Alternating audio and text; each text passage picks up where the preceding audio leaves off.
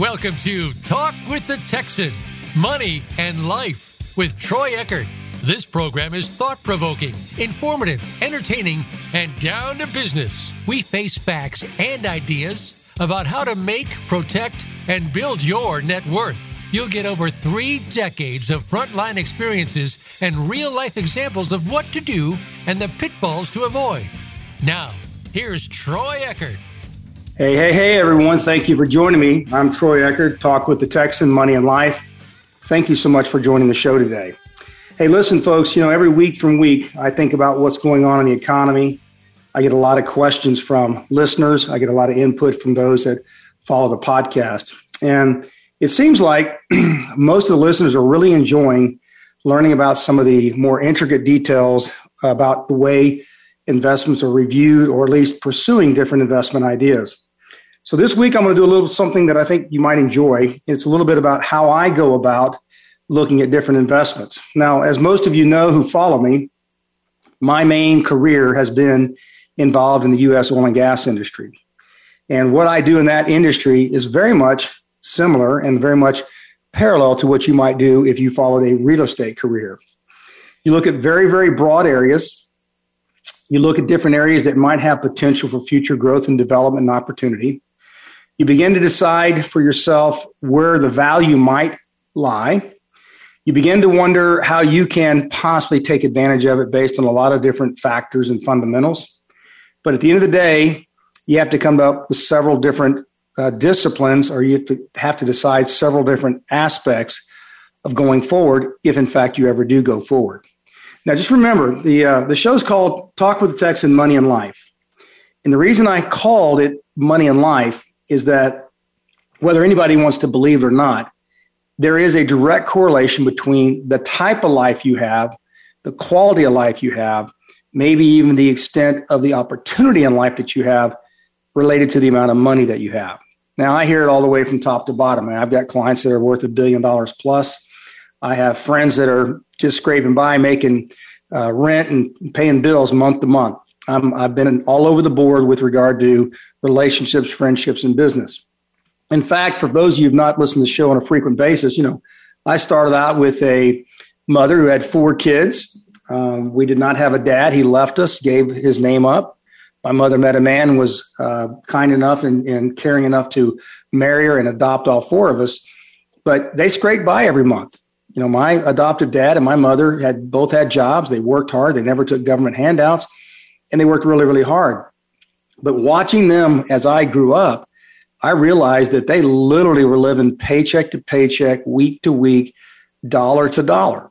And when you have things outside of your control, it begins to affect your quality of life. So back in the late 70s, 1980s, we had runaway inflation. Same thing we're experiencing today. This is not transitory inflation. This is absolutely aggressive, runaway, feverish inflation that has not even begun to get close to the top of where we're going to go.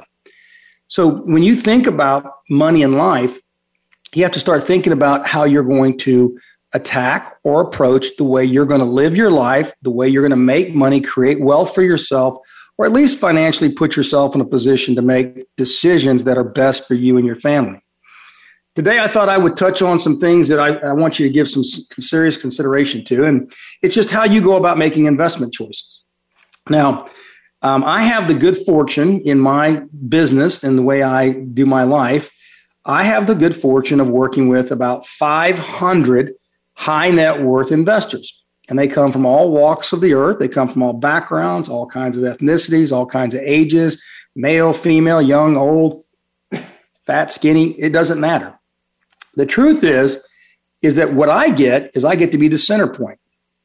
I get to listen to each one of them, how they think, the way they approach investments, their fears, their aggressiveness, their passivity, their complaints, their observations. And what I've learned is that for the most part, they have something in common. They all are forward thinkers. They're always looking to see where is the next opportunity. So today, I want to talk about how to find opportunities and what to do about those opportunities, but not drive the car so fast you fall off the cliff. So we're going to talk about a few things that I think is really important today, because I'm going to tell you kind of the way I started, 36 years ago, assessing the way I was going to approach my business, my savings, my different investment choices. And it was all incredibly relevant with regard to how I hoped my life would turn out. Now, I'm going to be 58 this summer. So I would say on a scale of 1 to 10, my life is sitting at about a 9.5 or higher, because I've been able to achieve successfully the things I had set out to. I've far exceeded that. And I've just been blessed from top to bottom. So let's talk about the first thing. How do you find out what opportunities exist? Now, many of you listening have made great careers in some particular occupation that maybe was a derivative of your college degree, a doctor, a lawyer, something that required that college education. Some of you, even with that college education, that's not really where you made your wealth. I mean, I have one partner who was a CPA, ended up buying one of his clients' businesses, and that business is what made him wealthy, not being a CPA, certified accountant. The fact of the matter is that we all have to identify what our strengths are, what our weaknesses are, and then we have to be able to pursue them. Now, let's call this to make sure everybody listening understands. It doesn't matter what your age is. It doesn't matter what your current financial status is. What matters is what's inside you. It's the desire you have inside you. I talk to individuals, all walks of life, ages, and they talk about, I wish I could do this. I thought I could do that. I'm smarter than that person. I think I have a better degree than this person. I tried 3 times and fell down. I just don't think I can do it again. All the way from somebody who's crashed 20 times and says, that didn't hurt. I think I can do it another 20 times. I've learned each time how to get a little bit better. So the truth is, you're going to only be able to pursue opportunities if you have a realistic set of parameters by which you're going to pursue those opportunities. Because on one hand, opportunities are fleeting. When that opportunity and that door opens, many of you are not prepared for it. You don't even recognize there is an opportunity, much less that the door is open. Others think everything you look at is an opportunity, and you keep getting your fingers bit because you stick your hand in the cage and there happens to be a dog on the other side that was rabid. So when I look at opportunities, and I want to specifically kind of tailor this toward real estate, but there's a direct correlation and parallel between that and the oil and gas industry. So that's why I've always had a passion for real estate, and I've always had a passion for energy, because they literally overlap. They are almost direct analogs to one another. They just happen to have different ways, methods, and procedures, and they have different language. Oil and gas has its own words. Real estate has similar but different words for the same meaning. So let's talk about in real estate terms, so that way most of you, the listening audience who are not familiar with oil and gas, can actually follow where I'm going. So there's several categories. There's how do I find an opportunity? There is deciding on your own limits and capabilities. In other words, you can't go out and try to hunt rabbit and you try to shoot a bull elephant. It doesn't work. Something's amiss. How do you narrow the focus? I have a saying when it comes to real estate, or when I come to looking at oil and gas, I say, all I see is dirt. I don't worry about what it is. I don't worry about what it's been. I worry more about, if it were in its rawest form, what could be. And that's something that I think I have a very strong characteristic with, that is I don't let what's currently existing bother me as much as what I believe can happen to the asset or the opportunity I'm looking at. You need to realize that your bag is not limited. What I mean by your bag, your brain, your energy, your time, your money, your access to money, your whole volume of potential energy as far as going forward, doing something, your bag is not unlimited. So you're going to have to decide how to deploy those assets and skills very carefully. Otherwise, you'll find yourself going nowhere. And then at the last, you need to really find out what your time is worth. And when I say what your time is worth, this is one of the key mistakes I find so many people making. They either overvalue themselves with arrogance and narcissism, or they completely undervalue themselves. And they spend a lot of time doing things that are not in the most productive direction or the most productive use of their time. So let's start with finding opportunities. All right. So when I look at real estate has all kinds of categories that effectively are anything from, raw land, going out and buying farmland, ranch land, buying a piece of undeveloped property. Maybe it's not entitled, it's not annexed, it doesn't have water, doesn't have utility. In other words, it's just raw land. You have to decide if that's the area you like. That takes a whole different type of mentality than somebody who's going to look at vertical construction, such as residential houses, self-storage building, apartment complexes, any kind of multifamily investment opportunity, industrial parks. So when you look at opportunity, the one thing you have to decide is, with that opportunity, what do you enjoy? And see, the way my brain works is I'm very creative. When I look at a raw piece of land, the first thing I think of is what it could be. And I begin to imagine in my mind, is this property, when it's taken from raw land, it has those entitlements, is it going to be a duplex, a multifamily, a retail center with condos on top? Is it going to be a raw land development for lots, residential lots? The key is, I've recognized in my personality, I enjoy more that than maybe going and building construction, such as, building an apartment complex or self-storage. Although I find it interesting, although I find it something that's worth going through the process, I also find the minutia and the minute details are not something that I enjoy. So I've had a tendency, because of my choices, when I'm looking for opportunities, I've narrowed the scope. I personally don't enjoy, nor do I want to buy residential homes. I don't enjoy the process. I don't enjoy spending that much capital onto one asset with one tenant. I don't enjoy all the nuances in dealing with people who decide they are either late on rent, don't want to pay rent under current conditions with the COVID. There's rent forbearance. All of that just puts it in the category of not something that I want to do. So I've never been someone who's been interested in residential rentals or fix and flips. I think there's much better use of my time and money. Now, you, on the other hand, may say, well, I like that. I don't mind collecting rents. I don't mind doing handyman work myself. I don't mind dealing with vendors that will do the work for me. I think that buying residential homes is good because I can get financing. It fits within my financial ability as far as the scope of equity, and that could be your choice. The key thing in finding opportunities is first finding out which opportunities you're good at finding and which opportunities you enjoy doing. There's nothing worse in life than trying to do something that you believe is going to effectively be possibly a good idea, but something you absolutely do not like doing, or is something that is painful for you to think about over time. I've had a couple of investments like that in my lifetime where I've done something, I started it, I pushed the snowball off the hill, and I found myself saying, why in the world did I ever start this? And it takes a long time to get out of something that you have started that you either made a bad choice on or something you really didn't like in the first place. It's kind of like a marriage, real easy to get into, could be a nightmare to get out of. Now, the second thing you need to think about is, how do you define your own limits, your own capabilities?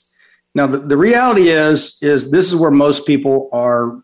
I think they fail quite a bit. They become enamored with themselves. They think they're geniuses. They think that they will never fail. They don't even begin to look at the holes in their plan. They never run an effective stress test. Now, let's talk about what a stress test is. The idea is that anytime you decide to do something, whether it's just a pure passive investment, investing in, let's say, like what I do, mineral rights, or whether it's something where you're going to go buy an older apartment complex, fix it up, improve the tenants, get it modernized, you got to really be honest with yourself about what your own limits and capabilities are. I'm not talking just money. I'm talking about skill sets. I'm talking about your personality. I'm talking about the amount of time you can commit. Because if you don't define your own limits and capabilities, it doesn't matter what opportunity you look at. You're either going to choose the wrong opportunity because you're enamored with yourself and have given yourself possibly a much higher level of skills than you really have, or you're going to find yourself doing something because you think that opportunity has a attractive financial reward, and you force a square peg into a round hole. So I know, for example, I've tried one or two business ideas, probably more like 20 business ideas, that I knew going into it, I knew nothing about it. It was key man sensitive, meaning that if the person that was involved left, I would have no clue what to do.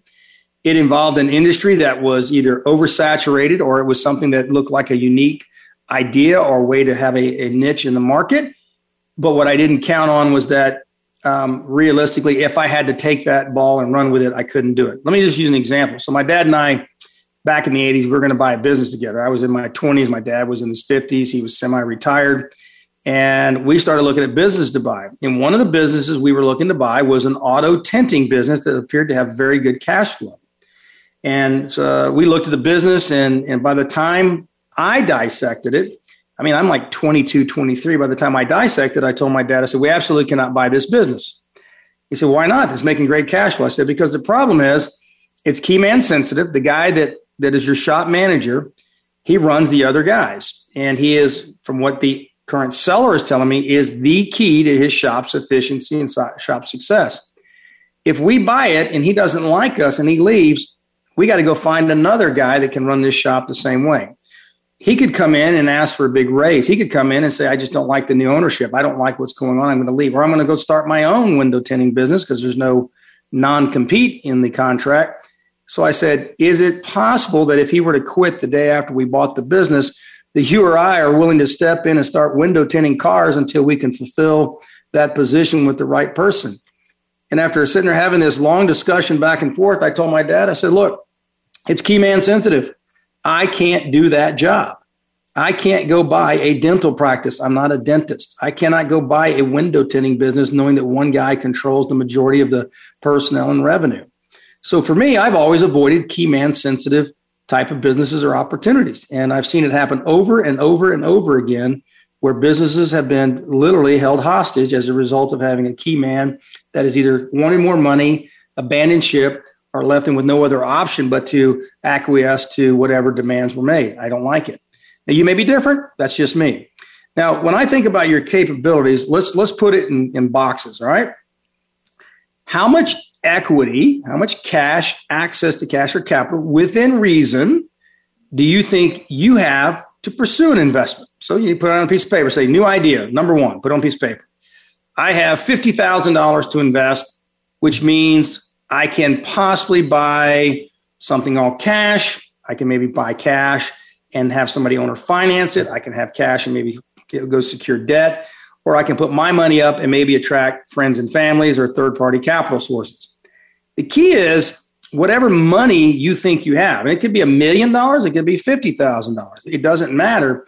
The key is the first thing you do in that paper is establish what you can do, absent friends and families, absent third-party lenders. What is it that you have access to capital? And if you don't care to have debt with a bank, if you don't care to have outside third-party investors or partners, or you don't want somebody else being in the position of controlling your decision because now they put in $50,000 on your $50,000, then you need to be very clear on that. In other words, if all you have is $50,000 and you don't care to have that outside third-party interference, then you need to look at investment opportunities or businesses or ideas in real estate or whatever you're doing that is basically limited to that $50,000. Now, it may in your mind say, well, that stunts my growth. It limits my opportunity. Again, this is a personal choice. Me, I have worked with and dealt with outside partners since I was 18 years old. I have found that there is a tremendous value in inviting others to participate with you in making opportunities come to fruition. The key is, with most people, is you must learn that those who have the gold make the rule. Investors want to know that whatever investment they're in, they're dealing with somebody with honesty and integrity, somebody who puts their money before yours. You can't put your money at the top of the list. Outside third parties should be top of the list as far as priority. And all the things that go with that, which means responsibilities, fiduciary duty, ethics, integrity, disclosure, transparency. These are all things that, if you're willing to do it, could lead to an enormous relationship with outside capital that allows you to expand what you can consider to be within your scope and capabilities. Now, I think the thing is about this defining your own limits is you got to be realistic. You know, Rome wasn't built in a day, and that's not just a cliche, it's the truth. When you take a look at, let's say, buying a piece of land, it's raw land, it's an undeveloped lot, and you think realistically the process to go get that 2-story apartment complex on it, you're talking 24 to 36 months of lead time. You've got to buy it, file permits, you've got to entitle it, you got to get annexation, you got to get access to water, you got to hire a civil engineer, you need an architect, you got to get bank financing or capital. I mean, there's a sequence of things that take place that could take, a year to year and a half. And then you got the whole construction, and then you have the rent up. So the thing about taking on your own capacity of ideas and your own limits, your own capabilities is it's not just getting in, it's a realistic assessment of the time, the patience, the process, the willingness to go through it that you have to decide fits you, because if it doesn't fit you, you'll find yourself getting into things that really you say, how did I do this? Why am I in it? And as I said before, you find out that you're in a bad marriage and it takes forever to get out of it. So the other thing I think we'll move to is what I call narrowing the focus. What does that mean? Well, when you narrow the focus, you start doing, and this is what I love doing. I start doing the no longer on my list. I have an idea book. And every time I come up with an idea, I like to think about new inventions. I like to think about new real estate or oil and gas or projects or new investment spaces that are evolving. And, I could sit there and write a book about all the ideas that I've come across that turned out to be good ideas or never evolved. But the truth is, I've got to narrow my focus. And I'm not talking just to focus on the type of investment, but I got to narrow my focus down to even a micro market. So let's take real estate, for example. I have investors all over the country, and some are doing fantastic in Michigan and Florida and California and Oregon, Texas, Oklahoma. Depending on where they're at, they realize that, real estate is like fishing. I can hire the very best fishing guide at the lake that I go to, and he may be really, really good at fishing on that lake. You take him out of that lake, other than the fundamentals of fishing and the fundamentals of what's involved trying to successfully find fish of a certain type or category, the fact is, every time he moves from one pond to the next, there are different characteristics about that particular lake and the way those fish bite. Certain water temperatures, certain migration patterns, the way the water flows underneath the surface. Is there a dam? Is there a hydroelectric plant? There's enormous amounts of variables. So to even begin to think that you can go out and just say, look, I'm a fisherman. I can go to any pond in the country and I can catch fish. That is true. But will you be the very best fisherman when you leave your main area of focus and you go to the new areas and you can say, well, yes. And I say, well, how long? In other words, how many different modifications or adjustments will it take when you move from lake to lake, pond to pond, before you become as efficient as you were in the area that you started out in becoming the professional expert? So let's take real estate, for example. As I said, it seems to me that, I get emails all the time from real estate companies. Hey, Troy, you're up in the Allen area. Here's a property over in West Fort Worth. That's only an hour drive, but it's like you might as well go to a different state or different country. The real estate market in Western Fort Worth is completely different than property sitting within 20 miles of my office here in Allen, Texas. And so from that standpoint, you think, well, an apartment is an apartment, or duplexes or residential, they're all the same. And that is so far from the truth. So after we take a short break right now, I'm going to come back and talk to you about how to not only narrow the focus, but I want to tell you the way I view real estate in the same way I mainly look at all kinds of investment opportunities. And I say that is something along the line. All I see, Troy W. Eckert sees, is dirt. Everything else is subject to change. Hey, listen, this is Troy Eckert, Talk with a Texan. We'll take a short break and be right back.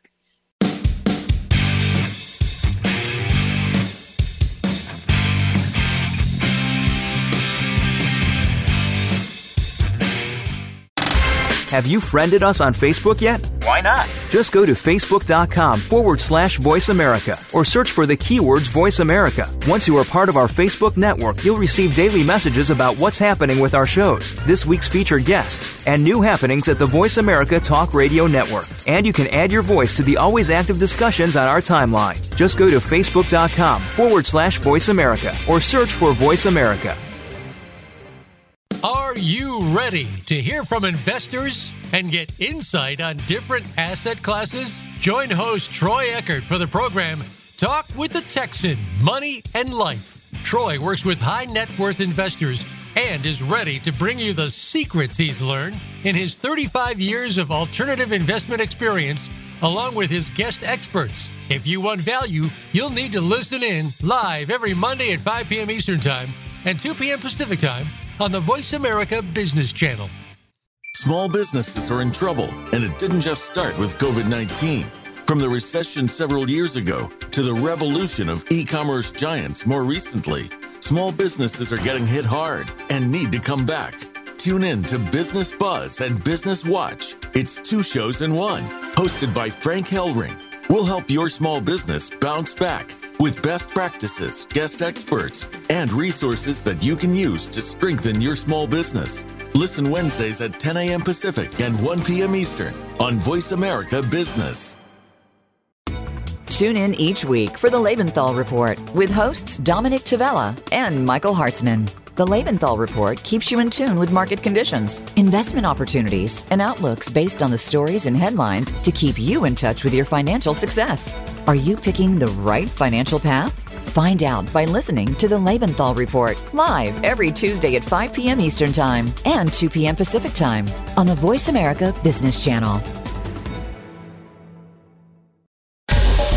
Get the news on our shows and other happenings by following us on Twitter. Find us at VoiceAmericaTRN or twitter.com/VoiceAmericaTRN.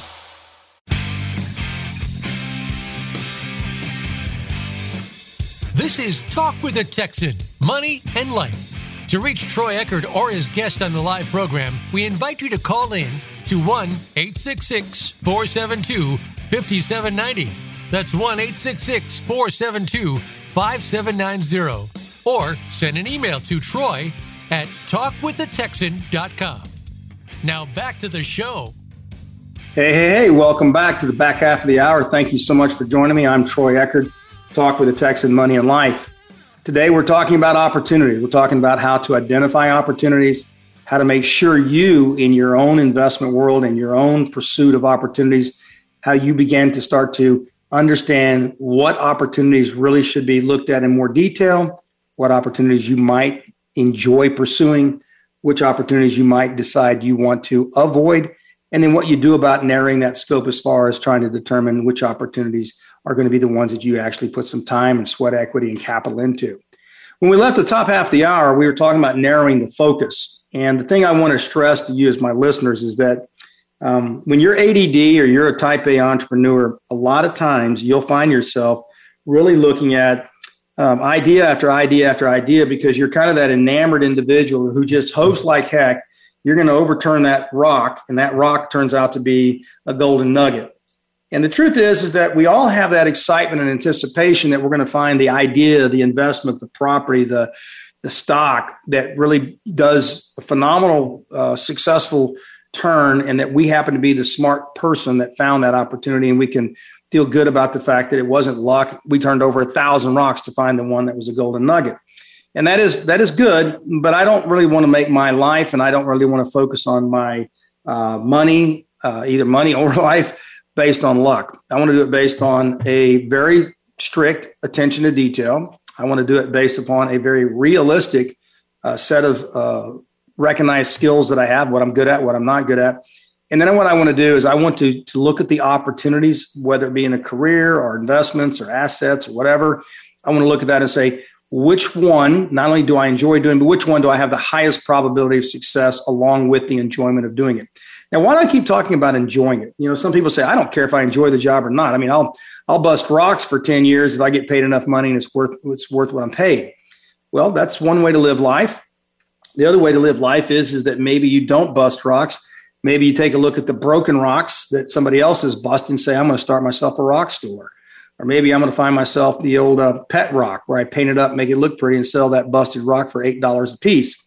So it's all in how you look at things. It's all at how you decide to evaluate the opportunity. And then from that standpoint, you have to decide very carefully which one you choose, because there's more opportunities that you'll run across in a lifetime than you could ever do if you had 100 lifetimes. So when you narrow down focus, I was talking about real estate. I was talking about real estate as it relates to maybe trying to find a professional fishing guide. And if I take a professional fishing guide out of one fishing hole and move him to another, he's going to catch fish, but he's not going to be the professional. He's not going to be the one who's an expert in that market. So one way you can narrow down focus is, why don't you try reaching out to somebody who is an expert? There are lots of experts in virtually every single industry that are hired as consultants to help you get data you otherwise will have to learn through hard knocks. So let's just say, for example, I moved into a small town in North Dallas, and I want to find out what's going on in the city. Well, I've got one of a number of ways of doing it to narrow my focus. I first have to decide, What am I interested in? In my case, in particular, I'm not interested in buying rent houses. I'm not interested in doing a residential development right now. Meaning I don't want to buy raw land and permit it and cut it up into lots. I'm not really interested in buying what I would call commercial established vertical product. Right now, what I'm most interested in is buying what I believe to be future or existing undeveloped or underdeveloped land. So let's say I've already closed on a couple this last month. One has an existing building on it. It's ugly. It's been vacant. Sits in a premium location. Had a little asbestos in it. Nobody was really touching with a 10-foot pole. I went in and made an offer and I bought it. First thing I did is I decided, this is going back to narrowing the focus because I want to tell you why. First thing I did when I looked at this property, I assumed that vertical building was not there. I just looked at it as dirt. And that's pretty much how I look at real estate. That's the same way I look at oil and gas investment. I look at it and say, the geologist loves what may be down below the earth in the surface because he believes there's geologically some oil and gas there. As far as I know, it's just dirt. I don't know if he's right or wrong. When I looked at this building, I said, I don't really know what I'm going to put on that lot. I just know, absent that vertical, ugly, old building that might have some asbestos, if it were removed, that lot is worth a whole lot more clean than it is with that building on it. With that building on it, it looks like it has a big tumor. With that building on it, it looks like it has a lot of liability tied to it. Therefore, the asking price for it was, I believed, far below what it was really worth. So I go in and I look at the lot and I buy it. And the first thing I do is I get an asbestos test. The second thing I do is I hire an asbestos removal. The third thing I do is I hire a demolition company. So I've already bought it. I've already removed the asbestos and demolition starts next week. This is all in about 60 days. In about 60 days from now, I could list that property for probably 50%, if not double what I paid for it. Now, the average person looking at it, what they saw was an old building. In fact, the real estate agent was having me take a look at the integrity of the building. So, can you fix the roof? And you can do this. And I said, yeah, I don't really care. I'm not looking at any of it. He goes, why not? I have no intention on using this building. I'm not even buying this for the building. In fact, the building doesn't exist in my mind. All I see is dirt. So my focus in the real estate market I'm in right this second has nothing to do with apartment complexes or commercial buildings or rental property or retail centers, not even self-storage. It is about buying underdeveloped or undeveloped lots or land inside the city limits that I believe will be much, much higher in value as a result of what? Well, this goes back to finding that professional fishing guide.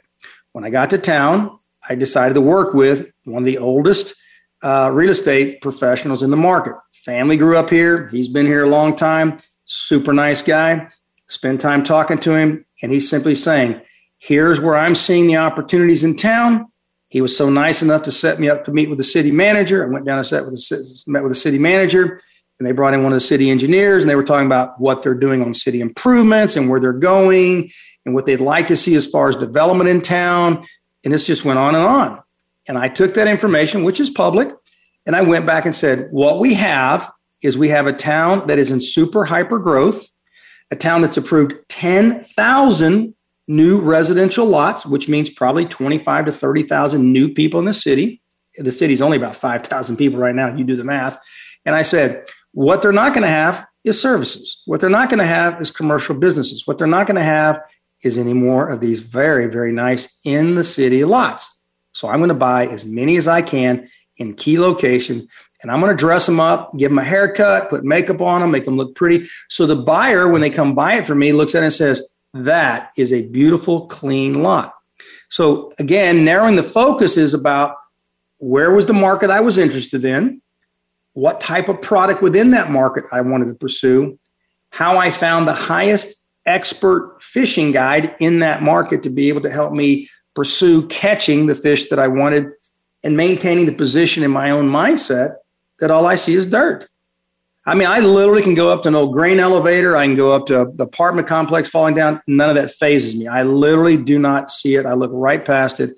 And all I see is, what is that piece of dirt worth if it had nothing on it? And then I began to evaluate that dirt relative to, let's say, a 1 square mile radius, maybe a 3 or 5 square mile radius. I want to see in that fishing hole that I'm looking, what does it look like as far as the type of fish that have been caught before, that may exist, and what that looks like in terms of comparison.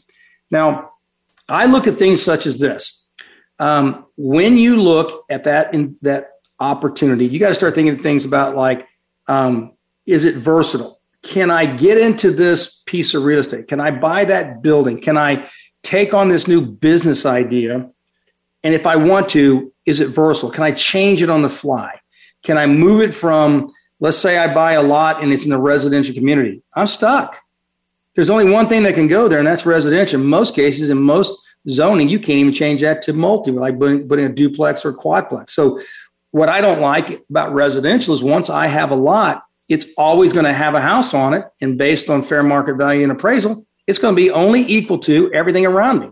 I can't be the trendsetter and have the highest house in the cheapest market. It doesn't work. But I could be maybe right next to a commercial area that's been zoned commercial. Maybe I buy the houses next to commercial. Now there's a very high probability under certain circumstances, I can get those residential homes converted or changed by going in and asking for a zoning change and getting a line of houses on a main strip converted from residential to commercial. Now the value is a lot more as a commercial property. You have to understand the sustainability. In other words, what is it about the property you're buying? What makes it make sense? Right now I have a contract on an older antique house. I'm really debating whether I close on it. Why? I'm trying to figure out what that sustainability looks like. Can I buy it? What will it look like in rent as an Airbnb or an office or a venue? And if I can't make a determination on the sustainability and get a rate of return that makes sense, I'm not going to do it. I'm going to let the contract expire. I'll walk away because why? That to me is like painting yourself in a corner. There's nowhere to go. You're trapped. Your money's trapped in that property. And the fact is you probably don't have a whole lot of potential buyers that'll buy it at a price much more than what you paid for it, even if they give you a slight lift. When you figure out your rate of return that you should earn each year, you're probably going to be in the hole. I need to look at the things like what are my holding costs? Now, again, I'm not digressing off the point of the show. The point of the show is finding opportunities, but I'm kind of showing you how to narrow the focus. So in my view, I'm saying, is it versatile? Is it sustainable? What's my holding cost? What's my cost of capital? What's my time horizon? Can I get that capital back out? So I got to narrow my focus down relative to my own personal situation, which is exactly why I said from the beginning, I got to know my own limits. I got to know my own capabilities. If I have $100,000 and I don't need that money at all, I have 5 to 10 years I can park it. That's a whole lot different than having only $100,000 and I've got to rotate that dollar as often as I can to buy as many assets as I can, because that's all the cash I have to invest, and I don't want to go seek third-party participation. All right. I also think you need to figure out the exit. This is one thing I think most people fail at time and time again. They'll take on careers, jobs, skills, opportunities, and they never think about the exit. And the key to an exit is everything, all seasons come to pass, right? So there's going to be the coldest day in winter. There's going to be the hottest day this summer in 2022. There is going to be the highest opportunity for any piece of property or any type of asset where you say it can't realistically do any better than this. Well, that's no different than us as human beings. When I get to a certain age, I have reached my peak in physical performance, my peak in mental performance, my peak in many attributes of my life. And after that point in time, it's going to be a degradation. It's going to be a backward or a degrading moment. My mental skills, my eyesight, my strength, my body, it's not going to be the same. Well, that's the same thing when it comes to your ideas as far as skills and looking at opportunities. Every opportunity you find should be an opportunity you make your money and your profit when you buy it. When you enter an investment, that is the time to negotiate the contract you can live with. When you enter an investment opportunity, it doesn't get any better than the day you bought it. Whenever you decide to buy a piece of real estate, know for a fact, if nothing happens under your plans, if you don't get the zoning approved, if you don't get to take the building down because they find out there's too much asbestos, maybe you find there's a sacred burial ground underneath your property. If you don't make that investment decision knowing that the money you put in could be there forever, you made the wrong decision, because things do happen. So you're going to have to decide when you narrow your focus, what is your capacity for buying it, staying in it? And remember, you're going to make all your value at the time you make the decision to actually execute and go forward. So it does the same thing in my business with mineral rights. Well, once we buy mineral rights, the rights of natural resources below the surface, you're not moving any dead plants and animals and dinosaurs. There's only what exists under that mineral right at the time you purchase it. There is probably going to be a perception of value at the time that you acquire it. Have no idea if it's going to improve or not improve.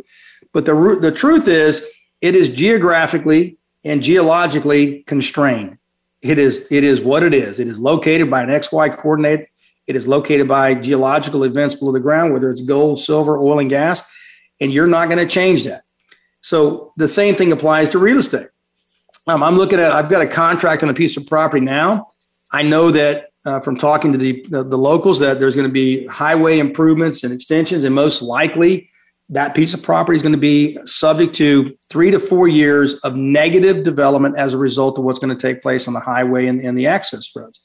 So the question for me is, should I buy that today, knowing or hoping that in 4 years it's worth a lot more than I pay for it? But I've automatically given myself mentally, I got a 4-year hold, because I don't think I'd want to start developing that until I knew the highway was in, the construction's done, because I'm going to get discounted by a potential buyer. I'm going to get discounted by a potential tenant, because they're going to say, man, you got highway construction for the next 3 or 4 years. So the debate is, do I buy it today at today's price, knowing I've got a 4-year hold of stagnation, or do I go take the money I would buy that property with and go do something else and just say, I'm probably making a mistake. It's probably going to be worth a lot more, but I can probably take the money that I would buy that property, invest in 2 or 3, 4 other projects over the next 4 years, and make far greater returns by making the right buy decision today. I don't know. I'm debating it. I'm 50-50 at this point in time. Most likely, I'm not going to walk away. I'm going to figure on a 5-year hold and look at the opportunity as a long-term but patient, with a potentially very aggressive upside based on the limited comparable acreage that's available. So again, it's a raw land purchase, and it's just all about holding assets. So these are decisions you're going to have to make. So when we talk about your time, this is another thing I think many of us just simply don't think about. For me, it's pretty simple.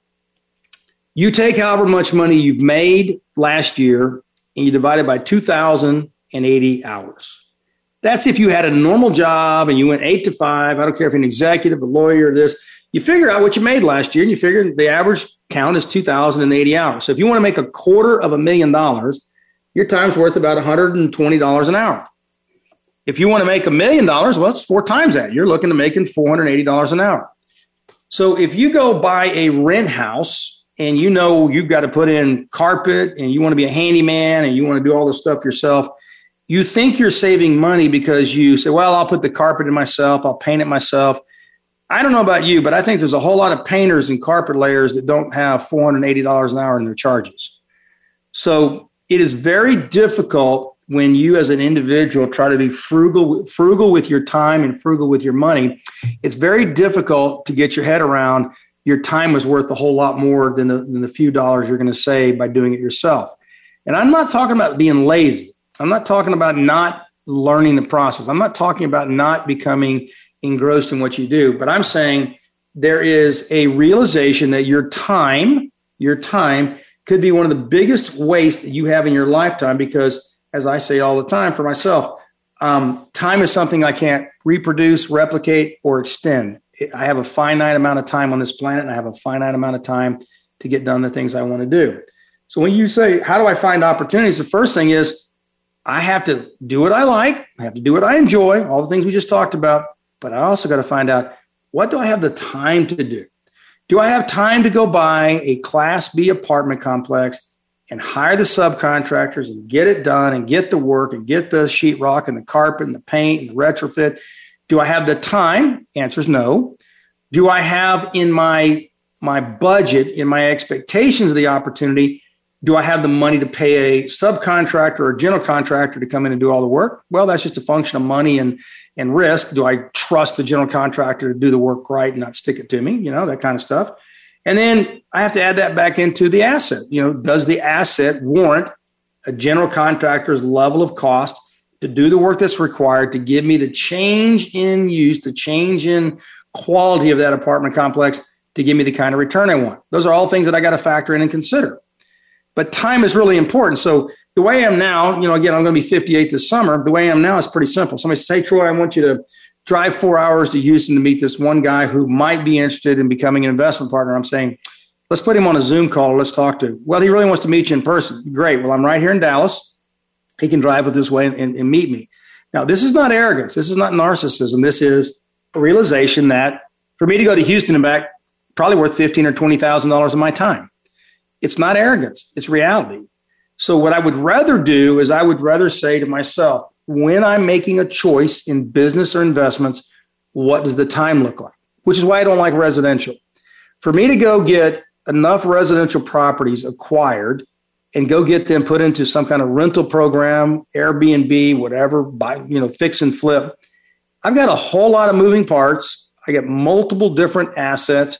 I've got record keeping. I've got gains. I've got accounting. I've got refurbishments. I've got tenants. And I start looking at all those moving parts and I think, wow, I would much rather not do that for all the things I just described. So I know there's a lot of people who've made tremendous returns on owning residential property for the last 10, 20 years. I know there's a whole lot of people that have plowed a lot of money into residential real estate over the last 10 years since the 2008 crash. They've made good money, and I'm telling you, many of them are going to lose their tails when this market settles. But that aside, it's more about they have chosen to be in the residential market. They probably have hired a manager. They probably have acquired the assets at a price that allows them to see growth in asset value and pay off the mortgages with the result of the rental income. I get it. But it goes back to the very beginning. I have to decide my own opportunities based on what I like to do, my own capabilities, et cetera. Now, when I want to think about this show, I want to give you some examples because I think it's real important. So in town where I'm at now, I'm looking at a limited amount of services, meaning water, utilities, sewage. I'm looking at a city government that is being inundated with enormous amounts of growth, very, very constrained on their ability to keep up. And it's going very well, but I can tell they're way behind.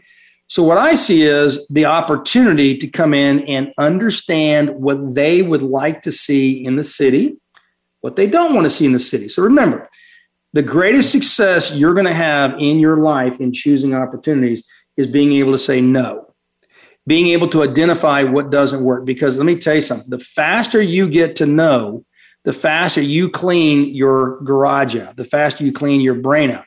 I have ideas top to bottom. I'm buying this, doing this, and I vacillate. I think about, I write it down. I sit on it for a long time. I come back and revisit it. And when I'm done, I can take specific ideas and go through the entire process of deciding if it's an opportunity I want to do. And when I say, nope, it's not for me, I don't revisit it. I'm done because I've given it enough of my analysis and enough of all the things I've just talked about, combined with many, many more ways of narrowing down that focus. And I've come to the conclusion, this idea is probably going to work. I can make it work. I think it's going to be successful. It's not the best choice or use of my time. So when I look at the stuff I'm buying today, let's talk in minerals and let's talk in real estate. The only mineral rights that I'm buying have to be under existing, producing, income generating oil and gas wells with the very best oil and gas companies operating. Why? I don't want to lose any money. I love monthly cash flow, but more importantly is I want to know that what I'm investing in is going to generate a rate of return higher than I can get anywhere else. And I've got billion-dollar oil companies doing all the heavy lifting, taking all the risk. That asset class does not exist anywhere else. So I've narrowed the focus down to, I want to be in minerals. I've narrowed it down to wanting to be in a specific state, in this case, Oklahoma. I've narrowed it down to the certain oil companies I believe are the very best. I've narrowed it down to specific areas within this Oklahoma basin that tells me it's going to have the highest cash flow and the highest reserves. And I've narrowed it down so this thing looks like a funnel. It just keeps going down and down and down and down. And with all the variables and all the assumptions, we now have in place a very specific program on what we want to do in buying minerals. Real estate's the same way. In this town, there's raw land everywhere. And you got insane prices being asked, and you got undervalued. They don't even know it's undervalued. In my own strategy about 7 years ago, I started in my own process for what Troy does for myself. I started what's called AML, aggregation, maturation, and liquidation. Now, it sounds all cutesy because it rhymes, but really it does make sense if you think about it. Let's talk about aggregation. If I can see a dysfunctional, fragmented market, but it has a high demand for the product, that's an opportunity for me. Because fragmentation means inconsistencies, operational deficiencies. It means that there is all kinds of holes in that market where you have inefficient or poorly operated businesses or poorly operated assets as a result of human influence. So let's take one that we all can be familiar with. Let's take dry cleaners. You go into Dallas, and every time they build a new strip center, it's going to have a nail place, it's going to have a donut shop, it's going to have a dentist shop, and a dry cleaner. I mean, it's almost guaranteed, right? In the case of dry cleaners, the problem you have is that it is a very low barrier to entry. Anybody can actually start a dry cleaner. In fact, you can open up a dry cleaner store and not even have any equipment. You outsource it to a centralized dry cleaning facility. They pick them up and deliver them every day, and you're charging a fee above that. So it's just volume. At that point, it's a volume business. Do I move enough clothes through my facility in order for me to make enough money to pay my rent and take home some money? When you think about fragmentation, you think about how many industries are fragmented. Okay, that's one. Number two, how many can be aggregated? How many dry cleaning businesses would you have to buy to control the market? Too many. You could never control the market. That idea doesn't make it past the very second test, which is aggregation equals maturation. You couldn't mature it. The maturation part is time horizon, having the right time horizon, understanding what you're doing, and being sure that you're realistic, because you can aggregate, in my case, these lots inside the city I'm in. I can mature them or maturate them because I can clean them, develop them, retrofit them, take down buildings, get them rezoned.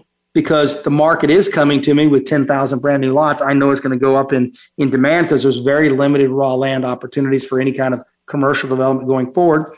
Okay, and then the liquidation part is the hardest part. The liquidation part is, do you sell at the height of the market when things are going really, really well, or do you sell within a certain time frame after you made that decision?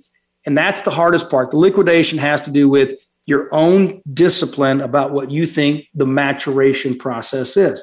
If I buy, like the two lots I just bought, I could probably put them back on the market in 30 days and make a 50% profit, and I've held them for less than 180 days. I'd probably hold it for 12 months just to get long-term capital gains. But the point is, I could probably flip it for half money. Why? Because the two pieces standing alone didn't have much value. The two pieces now, I own them side by side, give me a big block of a commercial block inside the city, and somebody's going to want that bigger block as one price. And they're going to pay a premium for it because as a collective two lots, it's worth a whole lot more than the two single lots were together. So the question is, do I sell it or do I hold it? Well, it's going to go up in value, but there's a very, very fast, high rate of return by flipping those two lots today. This happens in virtually every sector and every decision you have. You know, I want to remind the audience, first off, thank you for joining me every week. Thank you for listening to Talk with the Texan, Money and Life. I started my career in 1985. I focus on oil and gas. I focus on energy. I focus on real estate. I know about stocks and bonds. There's a lot of areas I know. I've been very blessed to have that kind of aggregated information available to me. But let me just remind each one of you, you cannot be a jack of all trades and master of nothing. I know what I'm good at. I know what I'm not good at. Call me, email me, write me, see if you have some questions or maybe some future topics for shows. But I am Troy Eckert. I am Talk with the Texan. This is Money and Life. And I want to thank you very much for joining me today. Hopefully what I've talked about will be of some value to you. Thanks again. Thanks to all our incredible friends for joining Troy for today's show, Talk with the Texan, Money and Life. Please join your host, Troy Eckert, for another edition of the program every Monday at 2 p.m. Pacific Time and 5 p.m. Eastern Time on the Voice America Business Channel. Follow Troy, engage him, challenge him, but most importantly, listen to him. 3 decades of expertise at your disposal. We'll see you here next week.